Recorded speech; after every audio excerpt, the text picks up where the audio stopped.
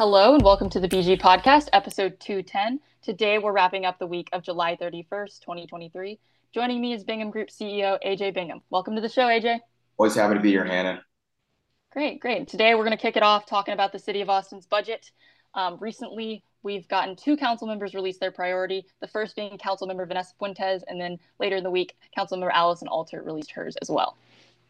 Yeah, so this is staying in line with the last 4 years of council, obviously tradition, but just process. Even under Mayor Adler and our former city manager, council members are.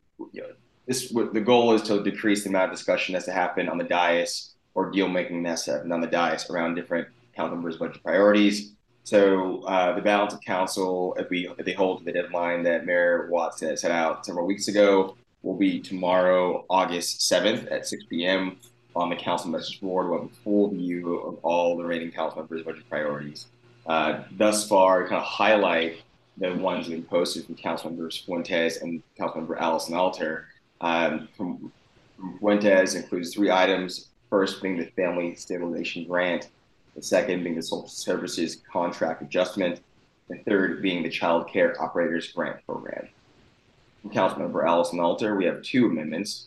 The first being for victim services counselors, and the second being for wildfire prevention and land management planning. So more to come there. The balance of council posting their budget priorities tomorrow. A number of them have listed them on other social media platforms, but I think the official record is the council message board, which is a publicly available source for anyone who wants to get a bit more insight on council member offices and what they're up to. Yeah, and additionally, they're posting a lot on Instagram just about town budget hauls and all of that good stuff. So you can find a plethora of information there as well. Yeah, and turning to some more to come on the budget, we will be doing a special show on budget priorities later this following week. So stay tuned for that. I know council will be meeting for holding two budget meetings this week on Tuesday and Wednesday. We'll get to that a little bit later in the show, and we're covering all the hearings. Next, just top news from the BG Reads. And for those who aren't subscribers, the BG Reads is the firm's free daily news blast. Comes out at 6:30 in the morning. We cover the top Austin, Texas, and Austin, Texas, and some federal or national news that's relevant to our city or the region as well.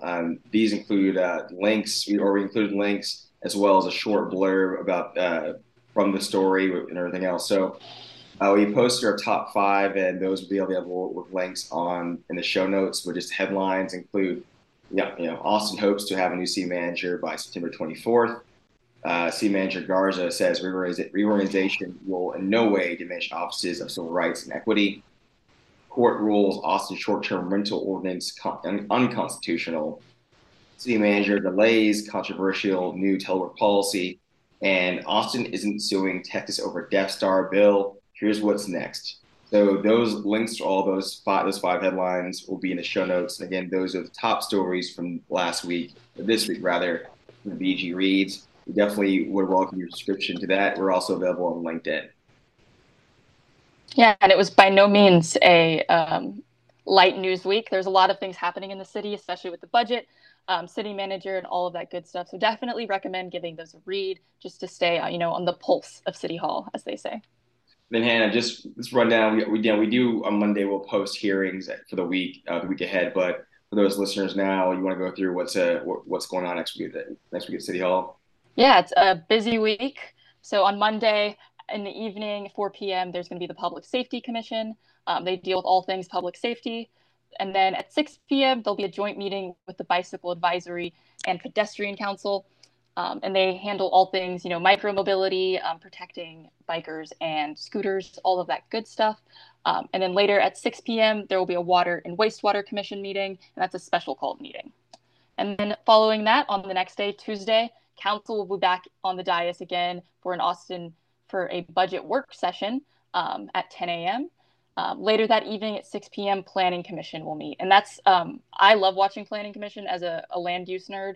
It's really interesting to kind of see, what they're approving, what they're not approving, and, the hype that's going up in the city. So that's definitely an interesting thing to watch. On Wednesday, 3 p.m., there will be an airport Report Advisory Commission. And at 6 p.m., there will be an Environmental Commission.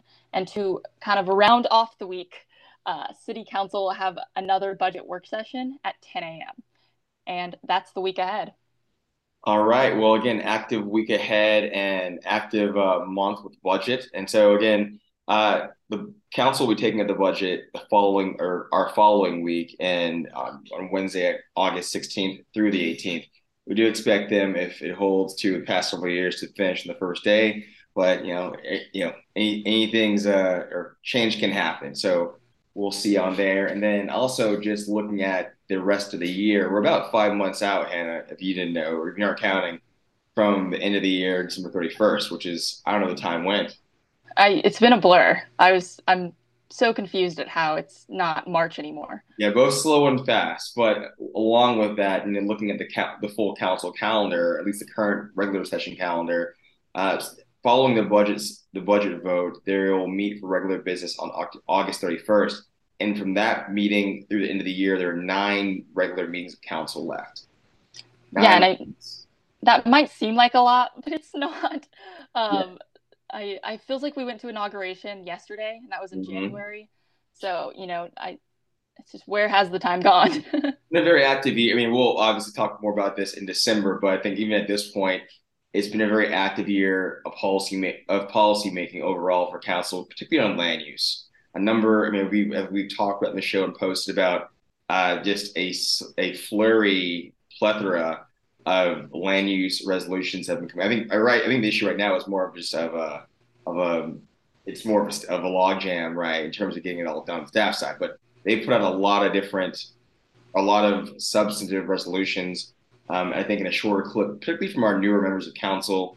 Particularly within that, I think council members Ryan Alter and councilmember Zoe Hadri, right? Amongst others, but those two I think typically have, more so than usual, I think shown a directness on, or at least not holding back, I think, in terms of being in their first year on policymaking. Yeah, and I know one of the things I was expecting is them not to really do anything in the first 3 months, just kind of sit and watch. And I think even Mayor Watson was like, it's okay if you just, kind of take everything in this first month. But they immediately, resolutions after resolution. And they weren't just, baby resolutions. It was stuff like eliminating parking minimums and creating a program for student housing. And so a lot of great stuff coming out of those offices. And I think it's great to see council members taking that initiative on the first day. So excited to continue to see what they do. And then on the whole, there are also veteran council members who have passed some policies. I think, most notably, most recently, Councilmember Poole. Yes. Again, I think you go ahead. I know you're excited. That was a big surprise. I think, I think Leslie Poole's been mostly, she kind of sided with neighborhood associations and those neighborhood people that didn't necessarily want more units on a lot in their neighborhoods. And her doing that, I think, was a big surprise. When I saw it, I was like, what? This is who's sponsoring it? Mm-hmm. But it's great. It's potentially going to be great for the city. And, we're going to see how that plays out. But I think the council is all agreeing that we need more housing. And they're really going for it. Yeah. So it's been a very active 5 or 6 months rather. And we'll see what the remaining, or at least 7 months, I can't right now, but 7 months ish.